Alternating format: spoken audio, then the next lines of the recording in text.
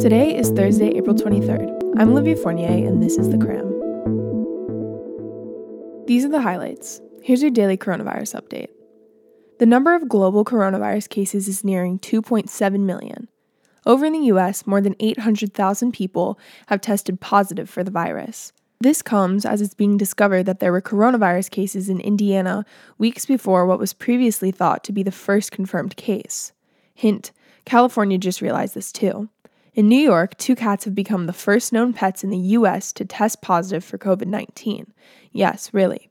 So far, experts say it's not at all likely that animals would be able to spread the virus to humans, but there's been talk about extending some social distancing guidelines to pets. We'll remind you, a couple weeks ago, Wisconsin headed to the polls amid the coronavirus pandemic. Now it's coming out that at least 19 people who voted in person or worked at voting booths in Wisconsin have tested positive for COVID-19. Not good.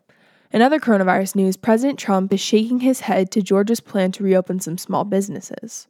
The World Food Program, which is part of the United Nations, says that the coronavirus pandemic could bring another 130 million people to the brink of starvation in 2020. That would bring the total to around 265 million people. So, the whole world's looking to the future of this pandemic. Here's your action in money. Recently, Harvard University announced that it won't seek or accept the money handed to them as part of the government's Coronavirus Aid, Relief, and Economic Security Act. Think nearly $9 million. The why? Growing criticism from members of Congress and President Trump, who pointed out that Harvard already has a $40 billion endowment. This comes after both Stanford University and Princeton University said they won't accept the money. Speaking of which, the House of Representatives is planning to create an oversight committee that would investigate how organizations are spending the government's coronavirus aid. You heard that right. Here's your action in people. Today is the start of the NFL draft. Things are going to be a little different, as in the whole thing will take place online with Commissioner Roger Goodell announcing the team's picks from his basement. Oh, and in-home cameras will help catch players' reactions. Already there have been reports about glitches and technical difficulties during rehearsal. Stay tuned. In other news, a Change.org petition is asking streaming services like Netflix, Disney Plus, and Amazon Prime to please give 60 days of free service. The petition, which has around 50,000 signatures, says streaming services are essential amid the coronavirus pandemic. Solid reasoning. Here's your action in politics. President Trump is cracking down. Reminder, it's no secret that the U.S. government isn't really a fan of Venezuela's president, Nicolas Maduro.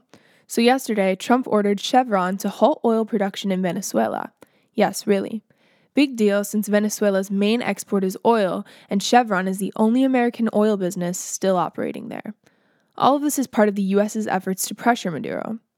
Meanwhile, the highest court in the Netherlands just ruled that doctors can legally euthanize some patients with severe dementia. The patients would need to make a written request before they developed an advanced form of the disease. What to know? $1,000 is the price of Motorola's new smartphone. Goodbye, Moto. Say what? It's subtly intense, a reporter on why you should watch professional darts games. Entertaining sports bullseye. I'm Olivia Fournier, and that was your Daily Cram. Make sure to subscribe to the Cram podcast, leave us a review, and share it with a friend. Thanks for listening.